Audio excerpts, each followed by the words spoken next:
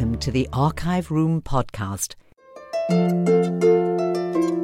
Fastamai, Judith Lay here, once again opening the door to the Archive Room, Manx Radio's treasure chest of stories of island life from years gone by, told by the people who were there.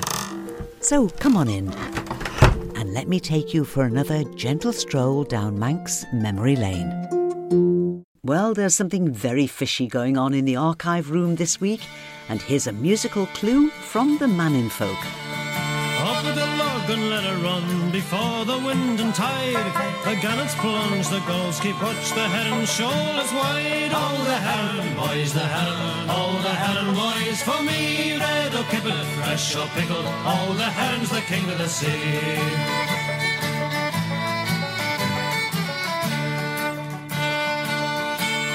Country head and the Arbor Point will soon be left behind.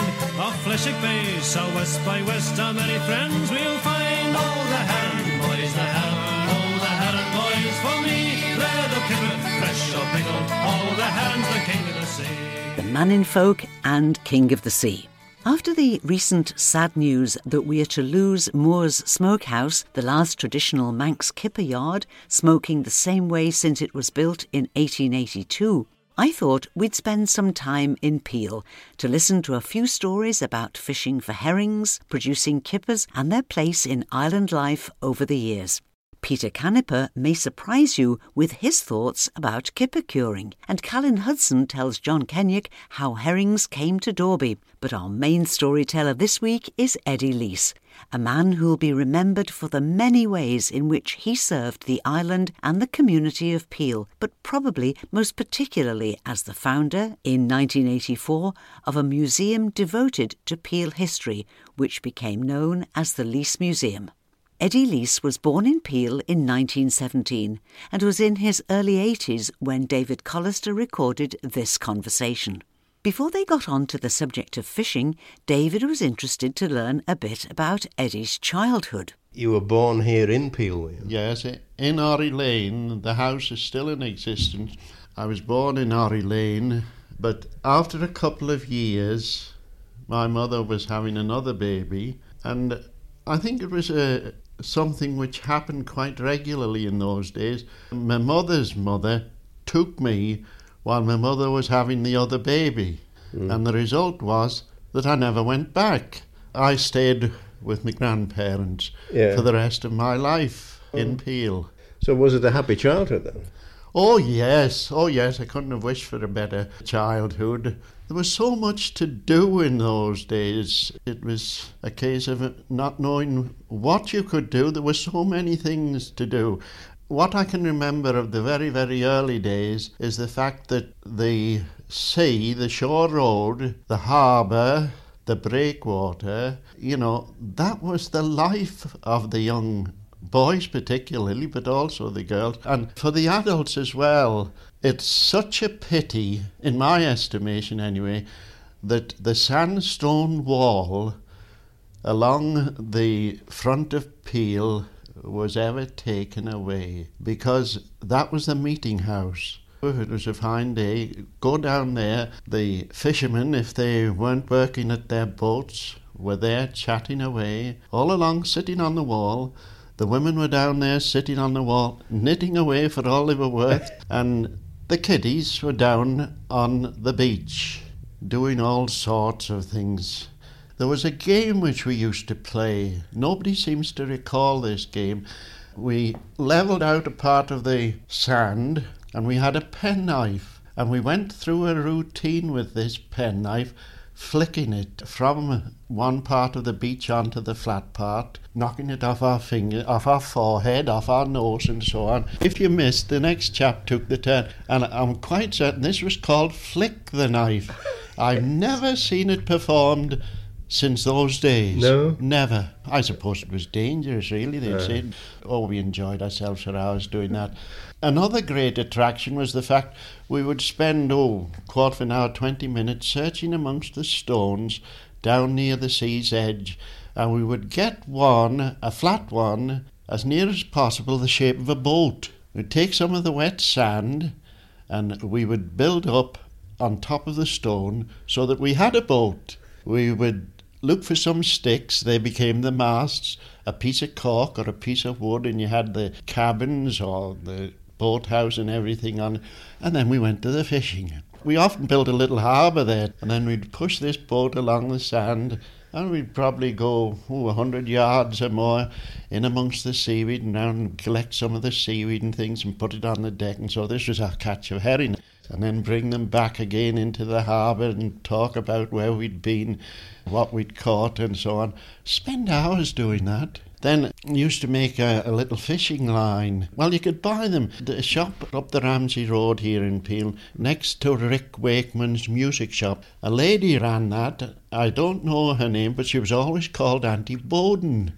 It was a toy shop, and she used to have in the window there, you could buy them for a penny, a little fishing line with a hook. And we'd go off to the rocks over the promenade there, fishing for bullheads, buckies as we used to call them. Have a jam jar sometimes, but more often than not we let them go again.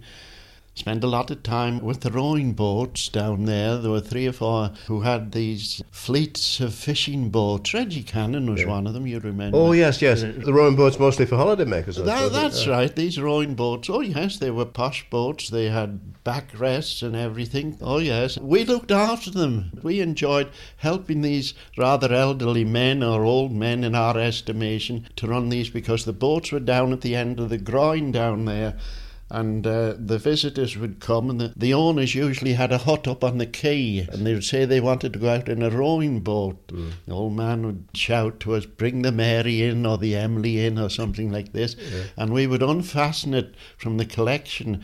Gigs, we called them. Not rowing boats, we called them gigs. And you didn't need to row them, you just manoeuvred them so that they came up to the steps there, and the visitor might say they wanted to go fishing and so on. And they were provided with a bucket with the bait in and a fishing line, not a rod, a line. If there was a lady, cushions for the lady to sit on and everything. And the oars, give them the oars, and away off they would go. And we would spend hours a day there. It was marvellous, you know. The sandstone wall there was going all the way over to the Peel Sailing Club place, and the horse-drawn coaches came in from Douglas, and they parked along there. There were a lot of eating houses along there now. They went in for their meal and so on.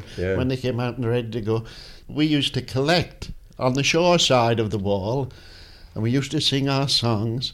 We'd stand on our heads and do all sorts of things. And they would throw us money and so on. You know, we had a cinema in Peel, 1920s. Saturday afternoon, pay a penny and go down to the hut which stood where Dickie Crane now has his car showroom. This was run by... Did you ever hear of Howard Hughes? What, the American Howard Hughes? No, this was the Peel Howard Hughes. No. He wasn't a Peel man, but he and his wife, they were a bit eccentric. They walked round the streets of Peel all dressed up as if they were taking part in a film, you know. Yes. And I believe that they had been on the stage at one time. But Howard Hughes, he used to have a little projector in his shed out there at the back. He used to have these old cowboy films, black and white, you know. Absolutely marvellous it was.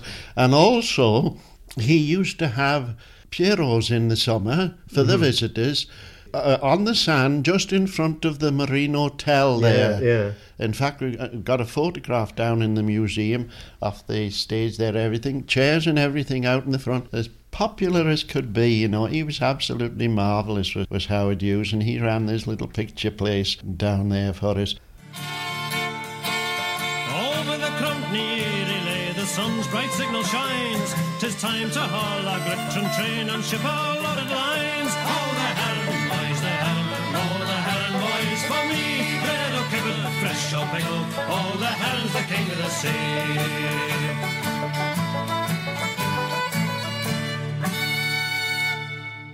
What do you remember of fishing days here? Fishing days. Originally, if we go back to that 100 years, they were crofters because, as you know, they fished in the summer. They left their farms and came and fished in the summer, and they went back to their farms in the winter. And then Robert Corn came up with the idea of going fishing for mackerel. at Kinsale. And so we find that they followed the herring. Then when the herring were finished, they were off to Kinsale. And there they fished for mackerel. The size of the boats changed. Younger men came, and then they realised, that it wasn't going to be just a seasonal job, that they could do fishing for herring in the Isle of Man in the summer. In the autumn time, they could go to Kinsale for mackerel, and by that time, the herring had got up somewhere around northern Scotland, up the Shetlands or somewhere. They could go off there again, and so it became an all-the-year-round job. They became, one might say, professional fishermen. Yes. Yes, you have to go back a while to remember what Peel was like in the days when the harbour was absolutely chock-a-block with boats, Scottish boats, Irish boats, Cornish boats, yes, and Manx boats too. Those days, sadly, they've gone, they won't come back again. In my days, the harbour was still full of fishing boats, so what it must have been in those days, well, we read in books, it was quite usual, 2,000 boys and men from Peel going off to Kinsale for the mackerel fishing. The old saying, no fish, no wedding. That's what they used to say if they didn't have a good season. They had to get the money. They had to get the money. But in my days, it seemed to be thriving, and as you know, the herring season would start up in the North Sea, then the herring came round and into the Irish Sea and off the coast of the Isle of Man, and the herring were followed by the boats, and the boats were followed by the gutter girls, as we called them. You called them gutter girls because they gutted herring. They gutted the herring. Most of them were northeasterners, they had the good old Geordie brogue with them. So did they come over year after year to do it? Oh, yes, they followed the boats. The same girls would come year after year after year. Few new ones, perhaps, and some of the older. Some of them were quite old, but you ought to have seen them gutting it. They had all their fingers bandaged. That wasn't because they were injured, but that was to prevent injury. When they gutted the herring, there were gutting stations along the breakwater, down the side of the castle just before you come to Fenella Beach, over in what is called the fish yard now. There were umpteen places, open air work, rain or shine, they were busy at it.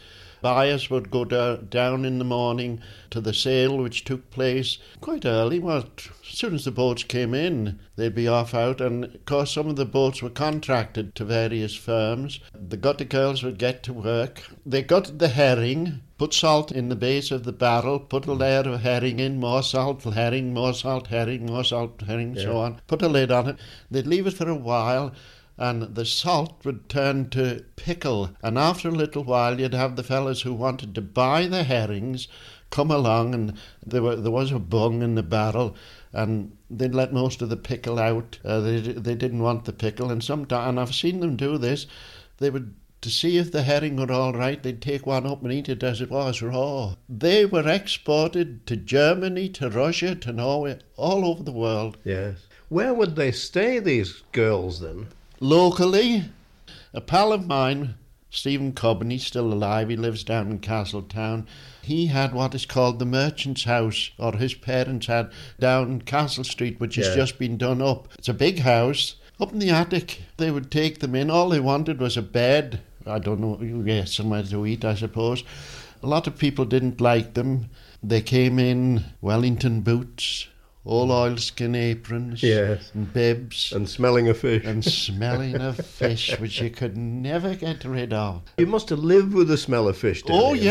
Oh yes, sometimes the whole of Peel. There were so many herrings caught in those days that they built the factory up in the fish yard, and the surplus herring was taken up there, and it was put through the machinery for manure. So there was far too many herring. There were far too many herring, and sometimes even the factory couldn't cope with it, and Peel stank. Literally stank if it was fine weather, such as we've been having for a day or two, because the herrings were still there waiting to be processed. No processing, they hadn't room for them. It used to be terrible sometimes. moors, for instance, up there. Now we're going on to kippers now. Yes, the herring were done just the same for the kippers, except there was a different process, they were split. Yeah. And then put in brine, soaked for a little while, and then hung up on the tenters and put in the smokehouse and so on. Monday was a day off usually because the boats didn't go out on a Sunday. Monday was a day off for the gutter girls, and they didn't turn in, except that it was part of their contract that they would go in on a Monday and do so many boxes for export. Wooden boxes, all the wood came already cut to size for you. Yeah. And Stephen and I used to go along and, a wet Monday afternoon, we would make kipper boxes for export. Just nail them up, would you? Just nail them up. Yeah. Tin of nails and a hammer and these little, these pieces of wood all there, you could go through them pretty quickly. Sixpence a hundred we used to get. Sixpence a hundred? Sixpence a hundred. And of course in those days, and you can still see the door, first thing in the morning after the kipper girls had packed the herring, the first train would stop up by the kipper house on the railway line, and there's a door there, and they could pass out the boxes straight onto the train. Yes. And then it would go off to Douglas on the boat, and all over the place. It was amazing, the activity in those days. How important was fish in the diet of the population of this city here then? Pretty important. I can remember there were quite a number of men in Peel. They had little hand carts, and they bought, I suppose, 2,000 or 3,000 herring. Sometimes it would be herring that was left over that nobody wanted, they'd get them quite cheaply. They went round the town, pushing their hand carts. They went out in the country, pushing their hand carts and selling their herring, 20 for a shilling? 30 for a shilling?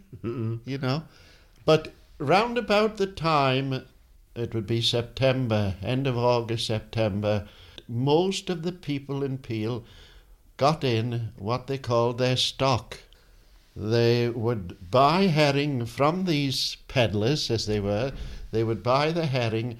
Most homes had a crock, a small one or a big one. Stone crock, A stone crock. Yeah. And their stock of herring, because there would be no fresh ones available for a while, they were stocking up for the winter. I can remember going down to Johnny Garrett's in Peel, a little shop there, to buy a kitchen of salt. The dictionary says that it's equivalent to 2 quarts. Now, I always think of quarts as measuring liquid measure, but anyway, getting a kitchen of salt for my grandmother, and she used this to make her stock. Salting the herring down. Salting the herring down exactly in the same way as the gutter girls did theirs, Layer of salt, layer of herring, layer of salt, layer of herring.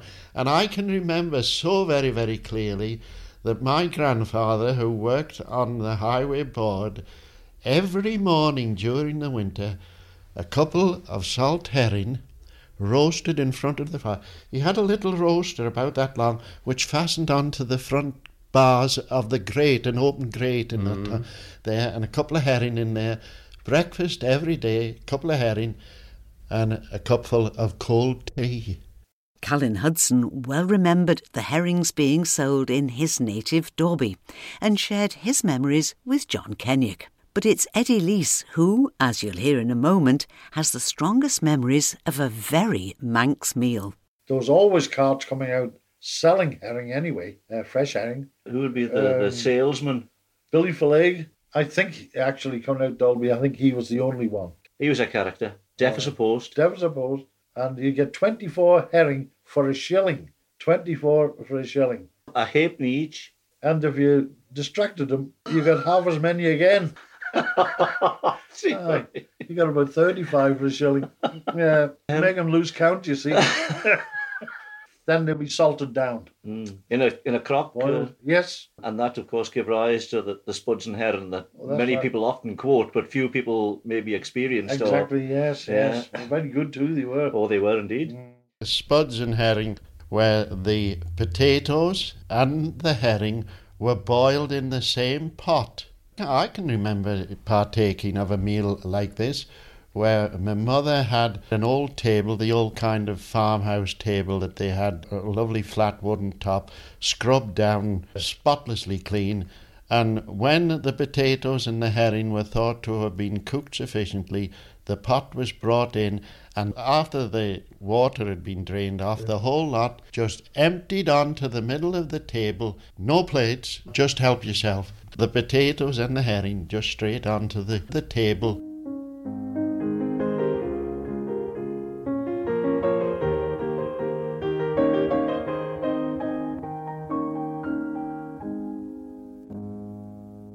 Peter Canipa joined Deveraux, the family-owned kipper curing business, as a 13-year-old, delivering fish and kippers on a push bike to most of the hotels along Douglas Promenade.